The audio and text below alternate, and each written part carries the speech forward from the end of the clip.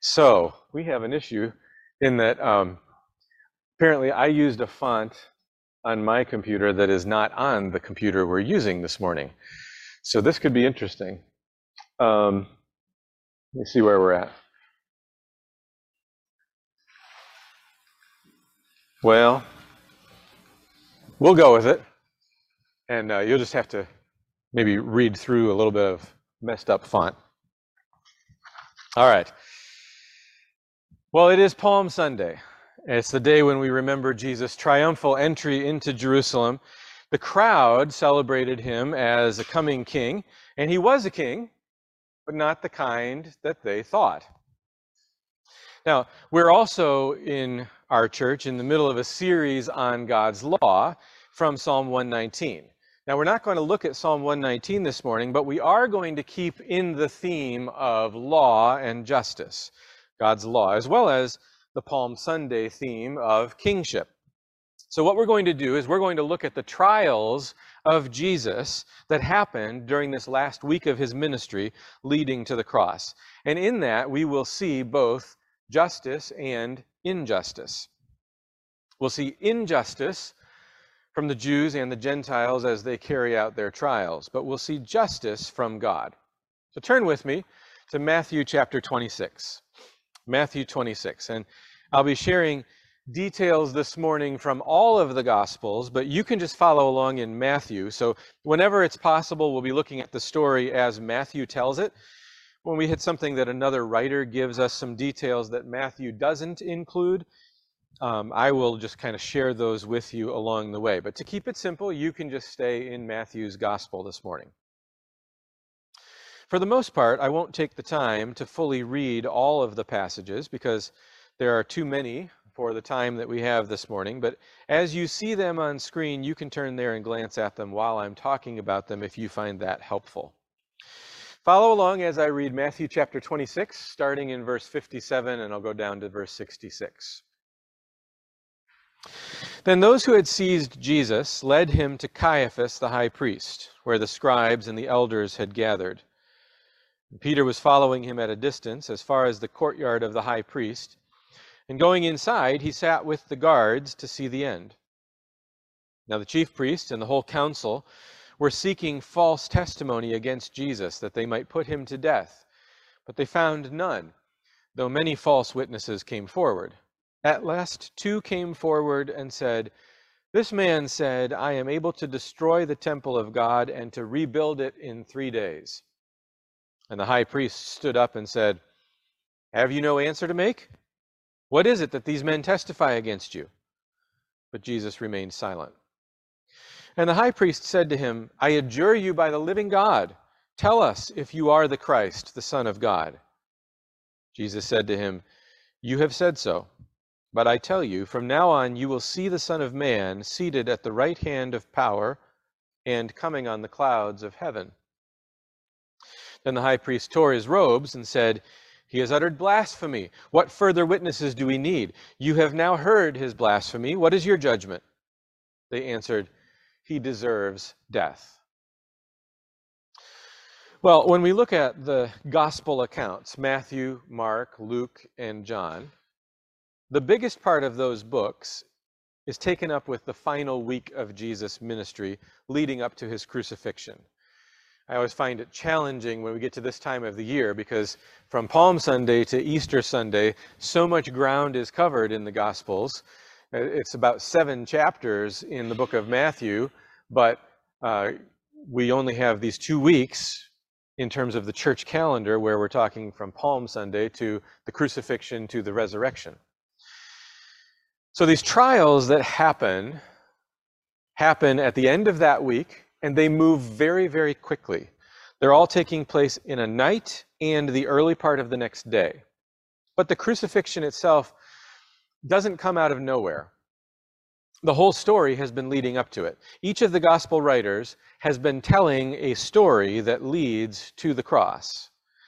And while the trials happen within a 24-hour period, the reality is that this conclusion has already been reached quite a while earlier.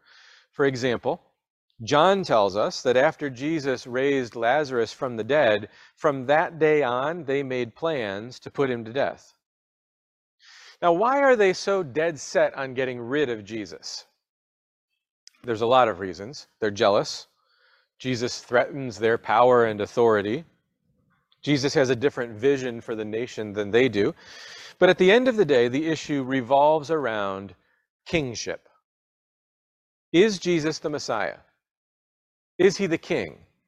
And if so, what exactly does that mean?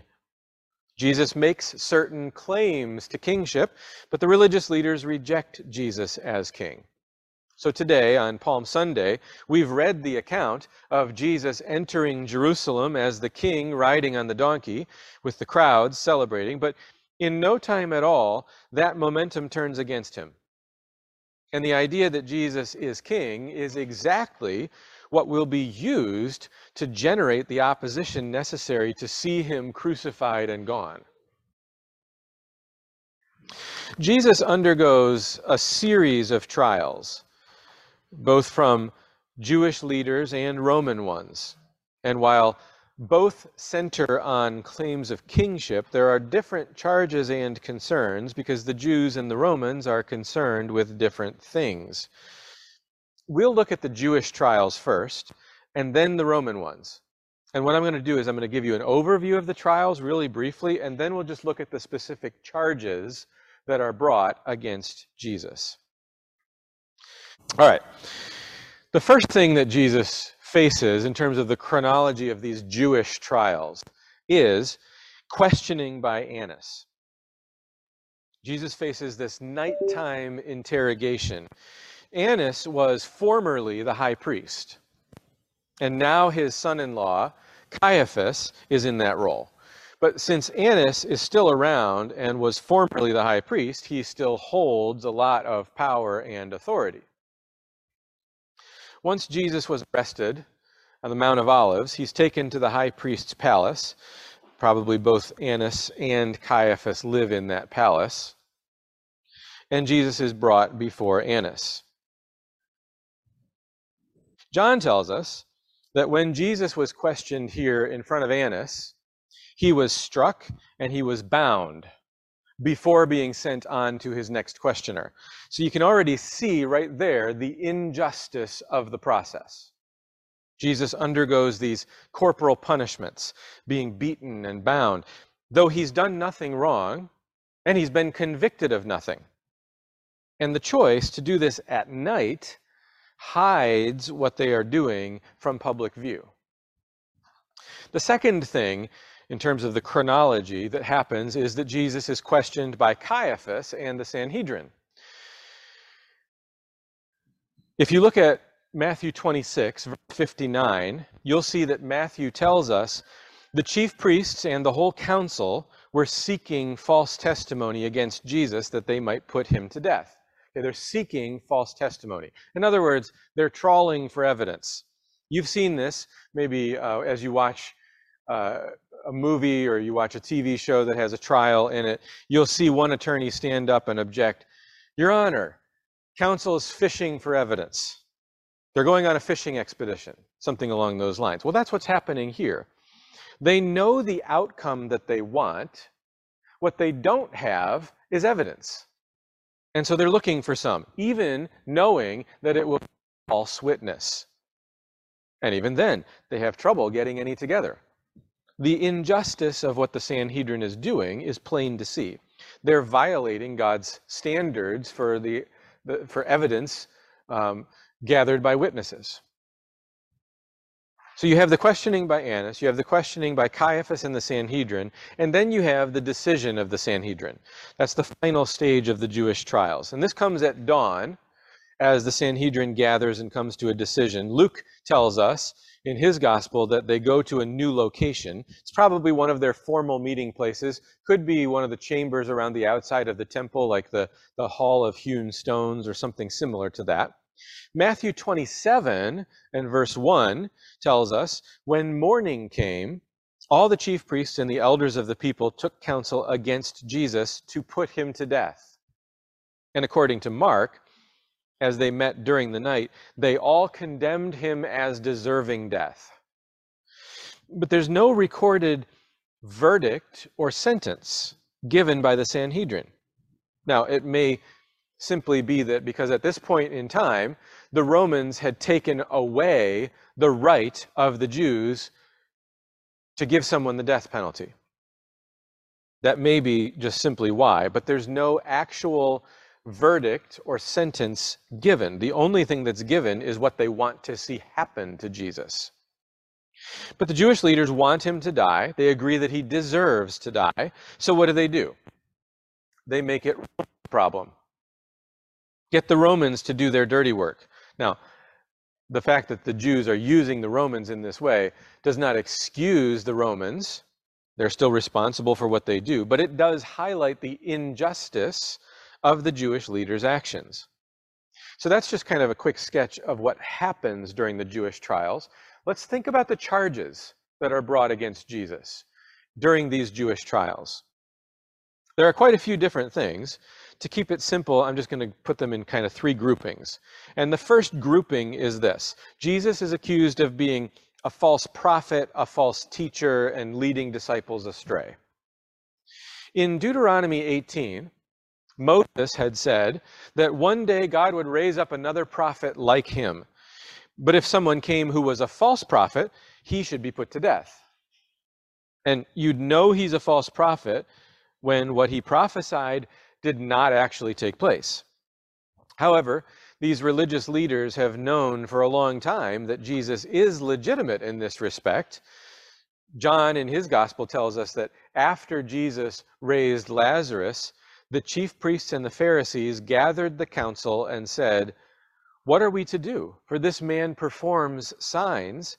If we let him go on like this, everyone will believe in him." And now during these trials, John tells us, the high priest then questioned Jesus about his disciples and his teaching.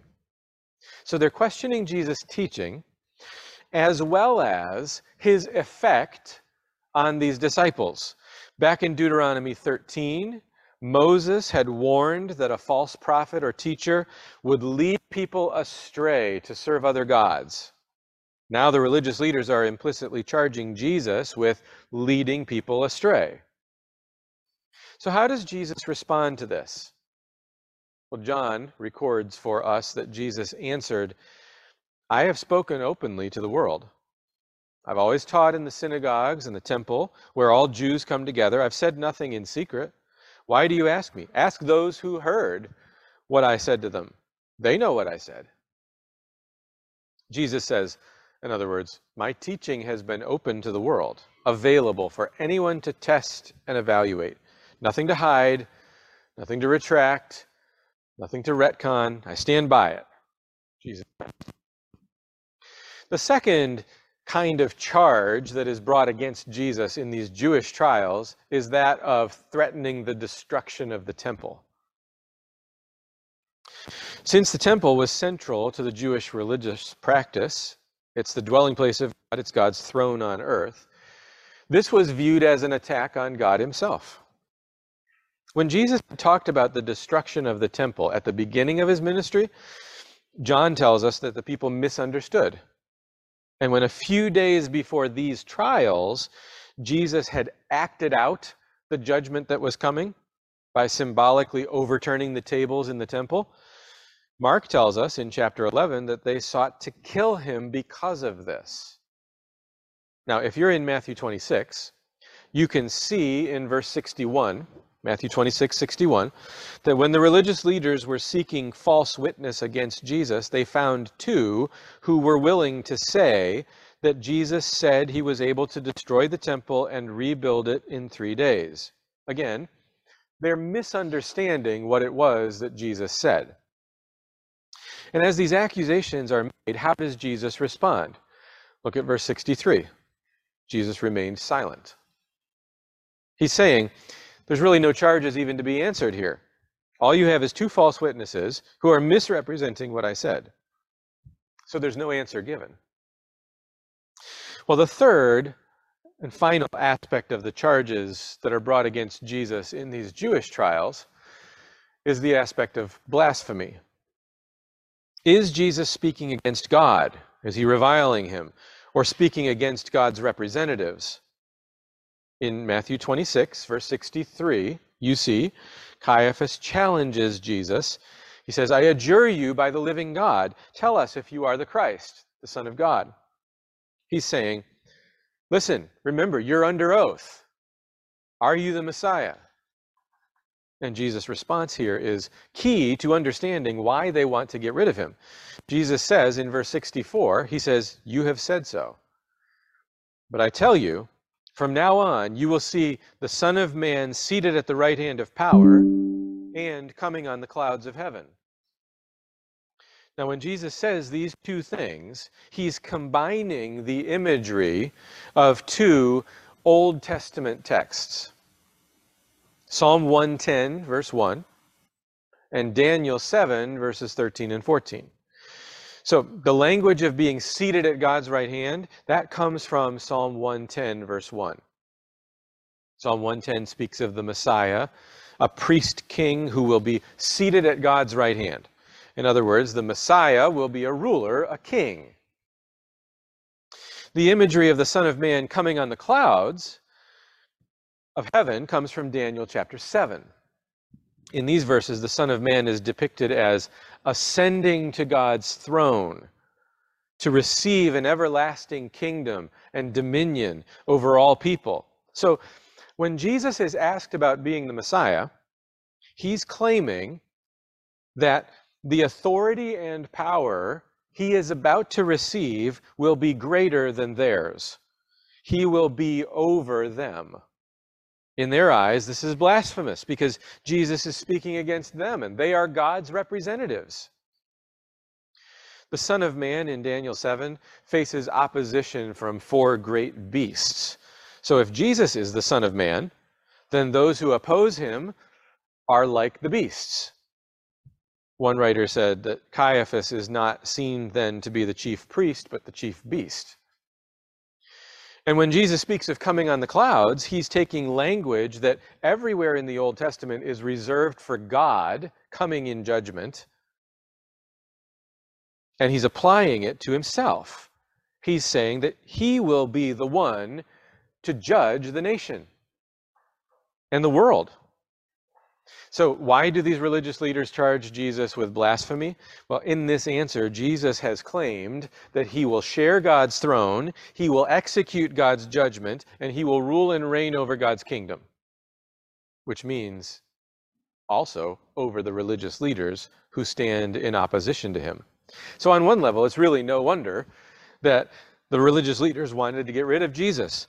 He threatened their power and their position. Jesus had redefined kingship on his own terms, and they didn't want to submit to him being king.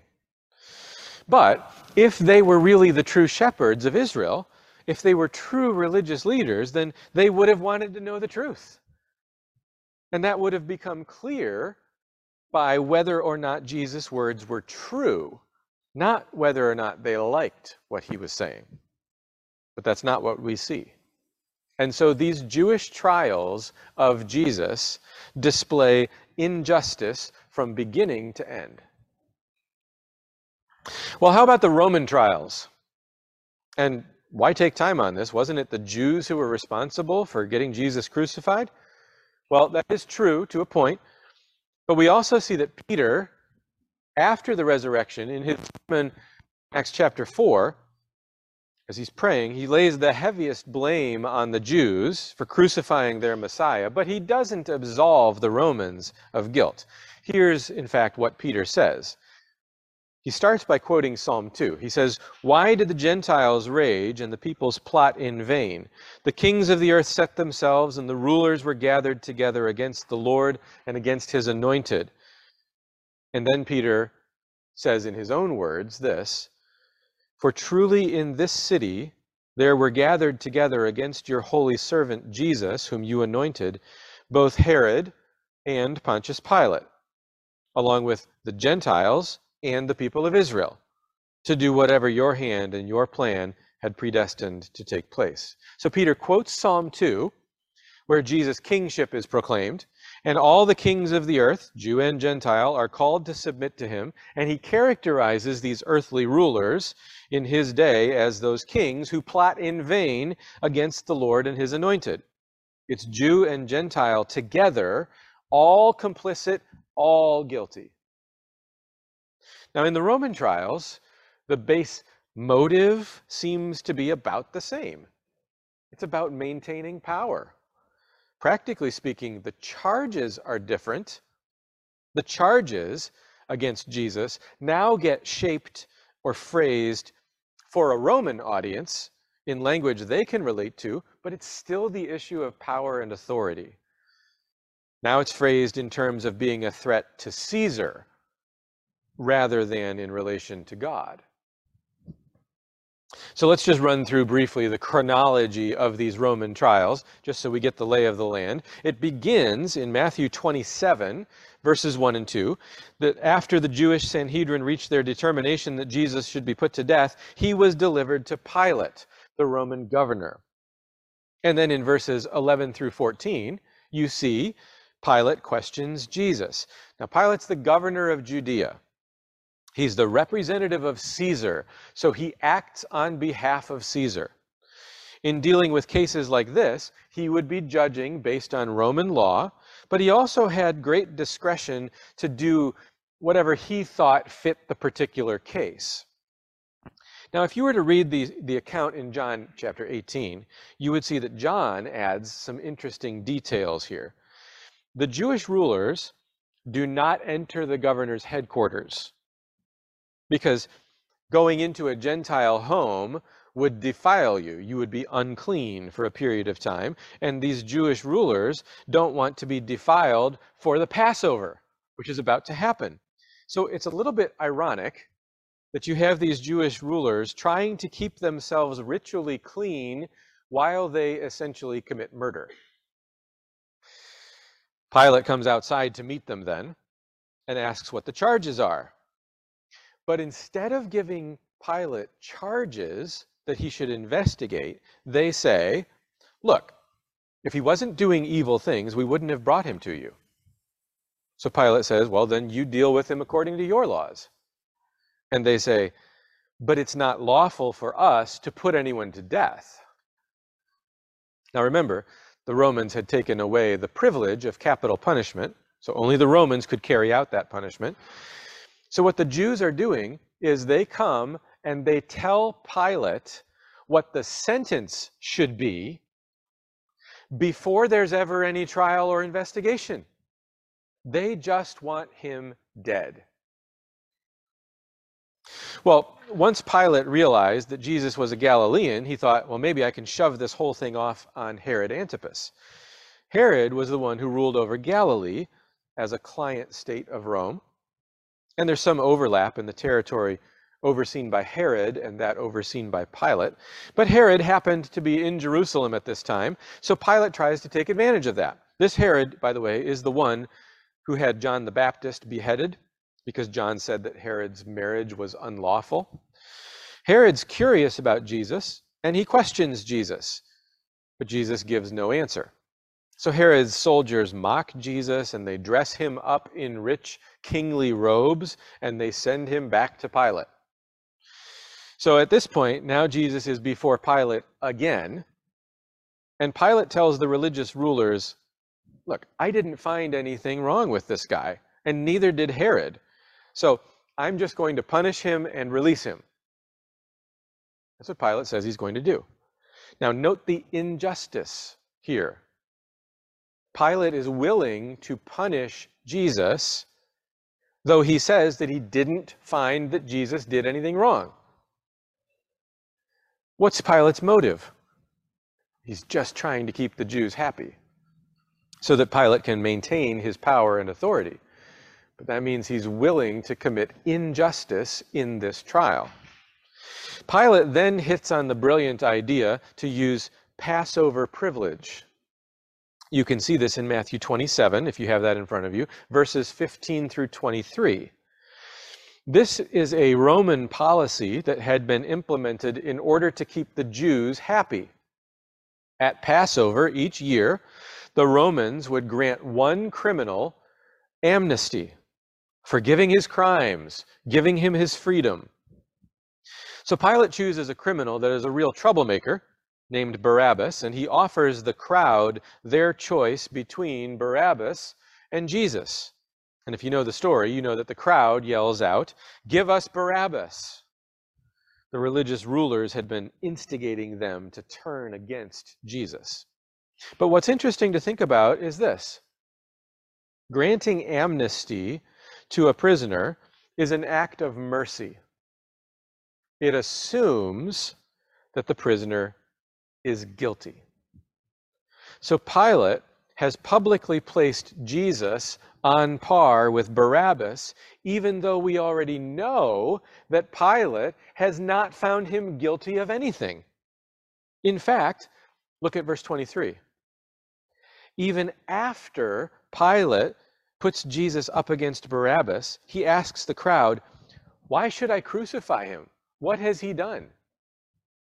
He's willing to punish him. He's treating him as a criminal who is in need of amnesty, but he still maintains that Jesus hasn't done anything. Pilate is committing injustice after injustice here. This is all backwards. It's not justice being carried out. We have grave acts of injustice being committed by the Roman governor. And at this point, in verse 24, Pilate symbolically washes his hands of the whole thing. He says, "Have it your way." And so he has Jesus scourged.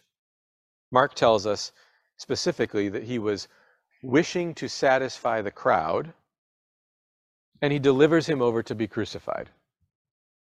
And the final part is then, we're told that Pilate sits down in the judgment seat and writes out what's called the titulus, the sign that's going to go above Jesus' head on the cross.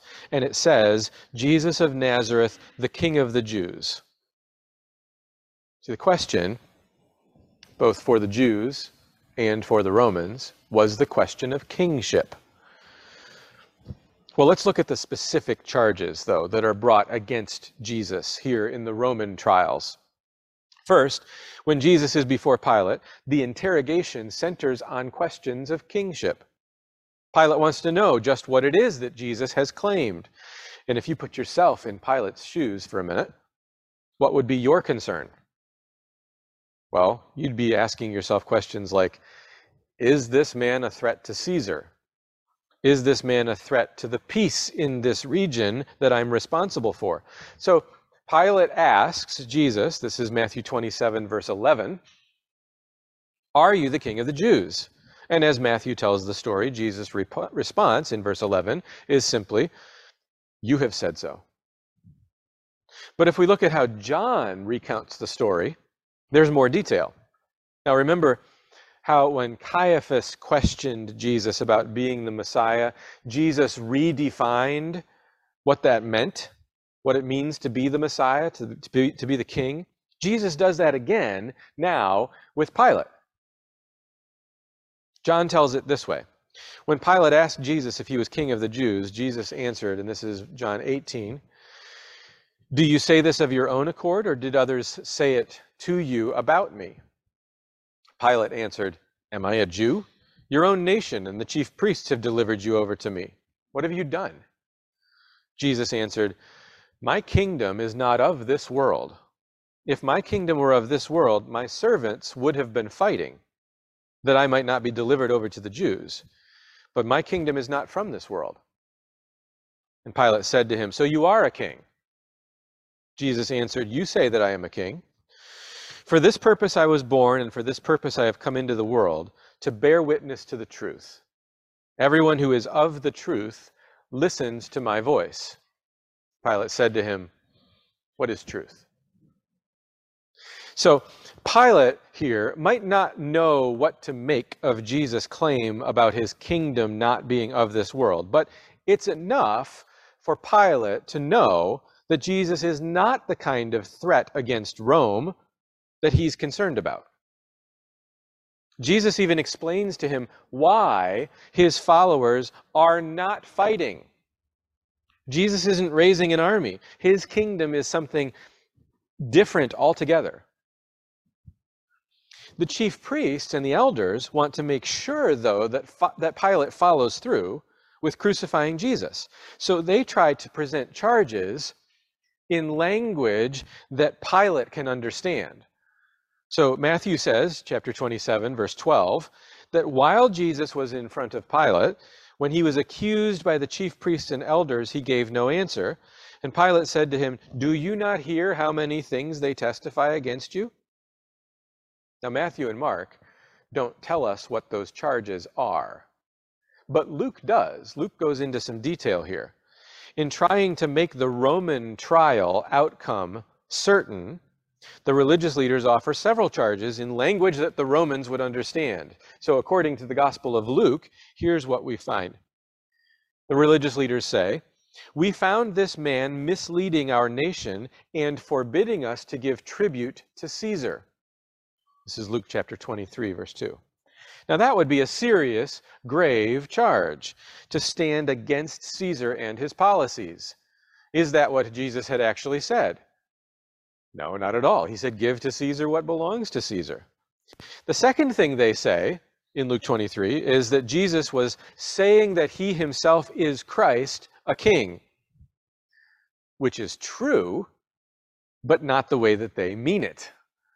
We heard how Jesus redefined those terms. And third, when Pilate says that he finds no guilt in Jesus, Luke tells us that the Jewish leaders were urgent, saying, "He stirs up the people, teaching throughout all Judea from Galilee even to this place." So they're claiming that he's a seditious teacher. He's stirring up trouble. Pilate, this guy's causing problems for Rome, problems for you. In fact, they make it really clear. John tells us in John 19 and verse 12 that Pilate sought to release him, but the Jews cried out, "If you release this man, you are not Caesar's friend." Everyone who makes himself a king opposes Caesar. See, the Jewish leaders urge the Romans to see Jesus as a political threat to Rome, a rival to Caesar. It revolves around kingship. Pilate, not wanting to cause problems with the Jewish leaders, goes along with it. The gospel writers are clear that Pilate finds no guilt, and yet he has Jesus scourged and beaten and ultimately crucified.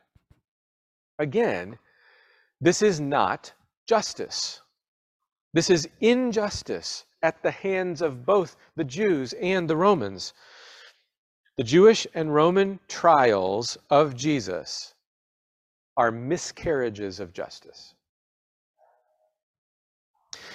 But that's not the whole story. What is clearly injustice at the hands of men is, in the grand plan of God, an execution of divine justice. Now, in saying that, am I saying that Jesus deserved to die? No, not at all. But at the same time, Jesus' death is an act and display of God's justice. And ironically, it's Caiaphas, the Jewish high priest, who makes a statement that helps us to understand how this is possible.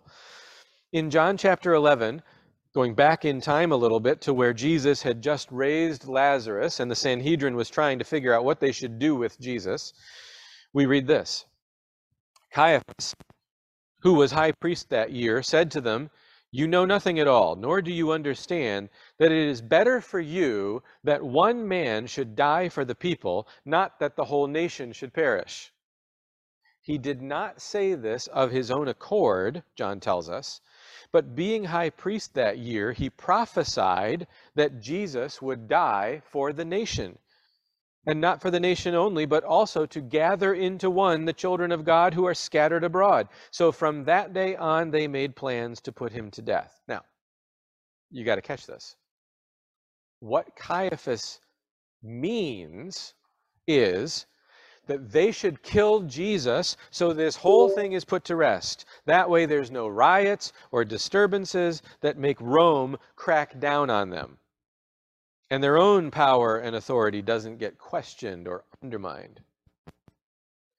But what God means in what Caiaphas says is completely different. The divine reality is also based on Jesus' death. But in God's economy, that death will be on behalf of the nation and on behalf of all who have faith in Jesus, in order to rescue them from their sins.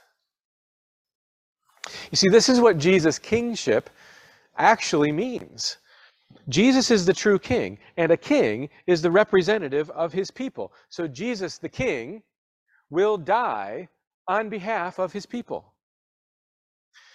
You've heard me explain this many times before, but the Old Testament story of David and Goliath is the greatest illustration of this. David has been anointed as Israel's next king, and he goes out to fight on behalf of the nation. In this single combat against the Philistine champion Goliath, if David wins, then Israel wins. If David loses, then Israel loses. That's what it means to be the anointed representative of the people. Their champion, their king. The same thing is true for Jesus. Jesus, the Messiah King, will go to the cross as the representative of his people.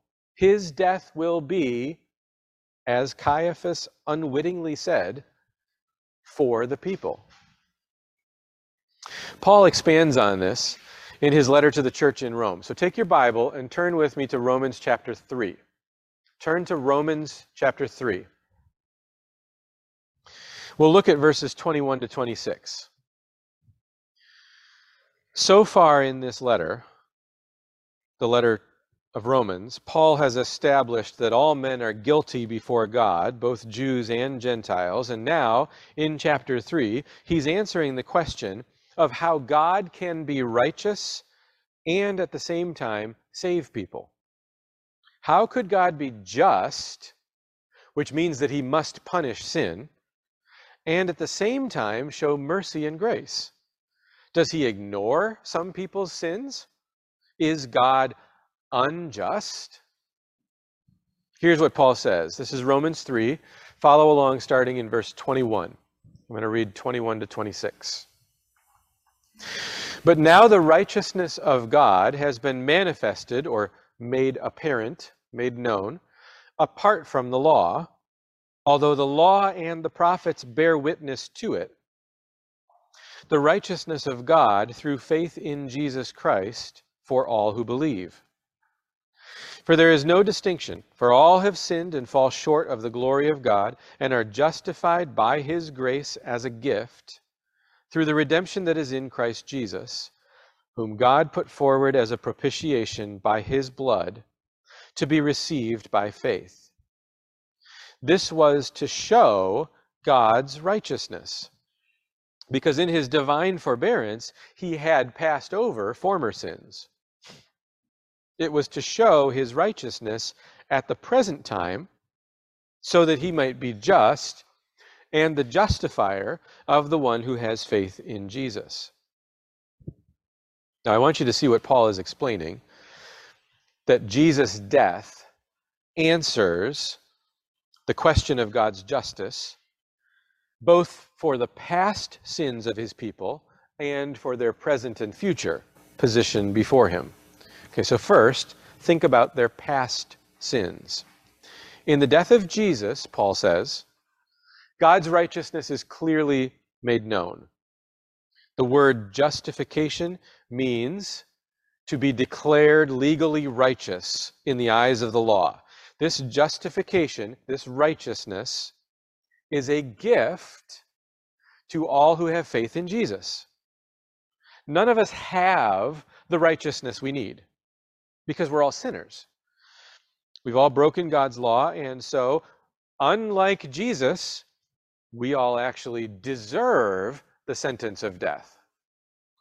But God gives us righteous status in his eyes, in the eyes of divine law.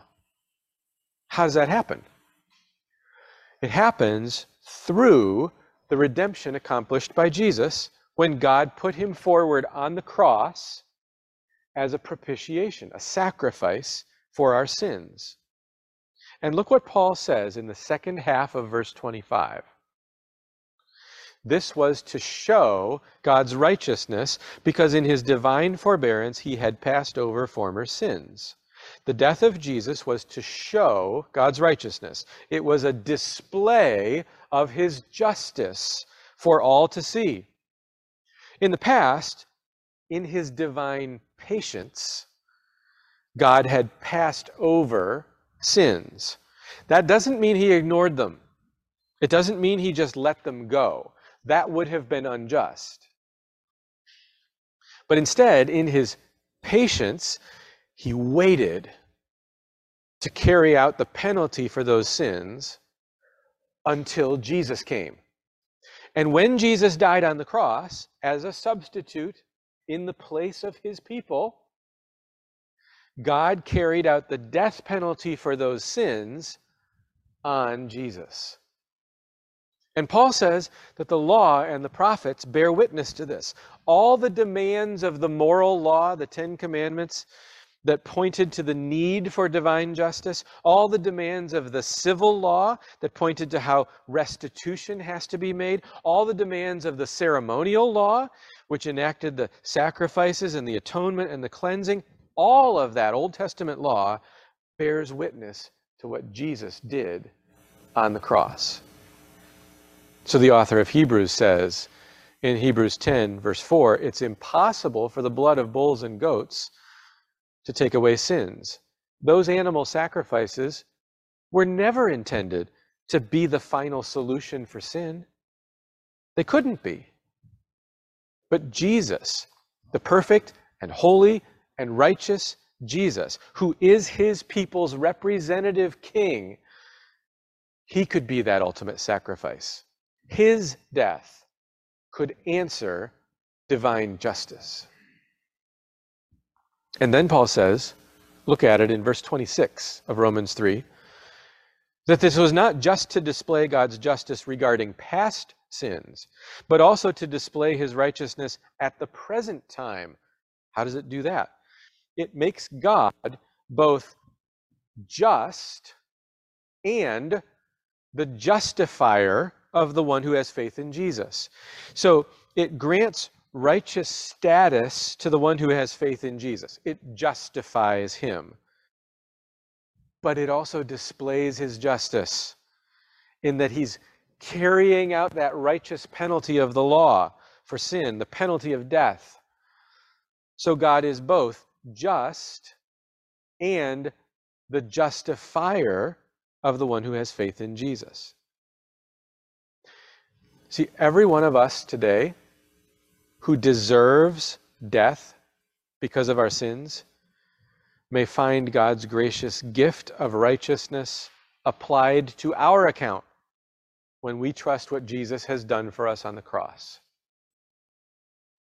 Jesus' death on the cross paid the penalty of the law for the sins of his people, all of his people, past, present, and future. The Westminster Larger Catechism says that on Judgment Day, the righteous shall be set on his right hand and there openly acknowledged and acquitted.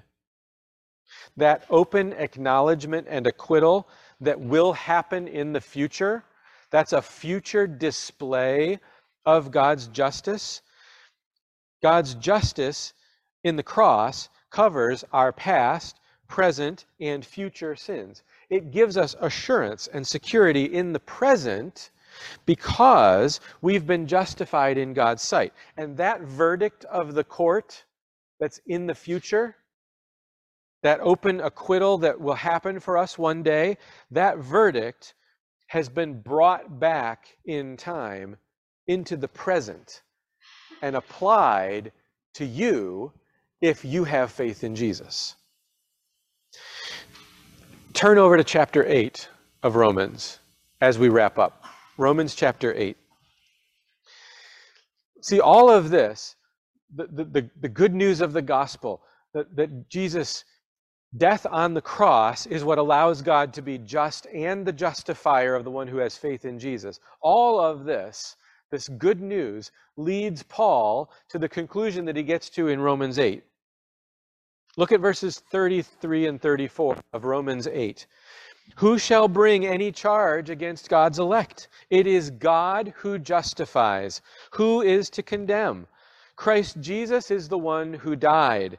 More than that, who was raised, who is at the right hand of God, who indeed is interceding for us. See, the cross of Jesus is at the same time the greatest miscarriage of justice in human history and the greatest expression of divine justice. Jesus was perfectly innocent. He did not deserve the death he died, but he voluntarily took that death for us. Acting as our representative king, he died in our place. And his death, his payment of the law's penalty for our sin, frees us from the curse of the law. We're no longer under that penalty. His righteous standing is granted to us by the divine court. God justifies us freely by his grace through faith in Jesus. Injustice and justice. And what can we say in response to that? Look at what Paul says, and may this be our response. Romans chapter 8, verses 31 to 39. What then shall we say to these things? If God is for us, who can be against us? He who did not spare his own son, but gave him up for us all, how will he not also with him graciously give us all things? Who shall bring any charge against God's elect? It is God who justifies. Who is to condemn? Christ Jesus is the one who died, more than that, who was raised, who is at the right hand of God, who indeed is interceding for us. Who shall separate us from the love of Christ? Shall tribulation or distress or persecution or famine or nakedness or danger or sword? As it is written, for your sake we are being killed all the day long. We're regarded as sheep to be slaughtered. No, in all these things, we are more than conquerors through him who loved us. For I am sure that neither death, nor life, nor angels, nor rulers, nor things present, nor things to come, nor powers, nor height, nor depth, nor anything else in all creation will be able to separate us from the love of God in Christ Jesus, our Lord. Would you pray with me? Lord, on this Palm Sunday, as we remember the triumphal entry and you being acclaimed as king, and then we consider the following days and just all of the misunderstanding, and then the malevolence of the hatred of the leaders, the Jewish leaders, and the injustice of their trial, and the injustice of the Roman trial, and the travesty that all of that is on a human scale. At the same time, you in your providence and sovereignty and great wisdom use the exact same event to carry out the greatest act of justice ever. As you display divine justice against sin and at the same time justify those who have faith in Jesus. And so this morning we simply would echo the words of Paul in gratitude for the love that you have shown to us in Christ. We pray this morning in his name. Amen.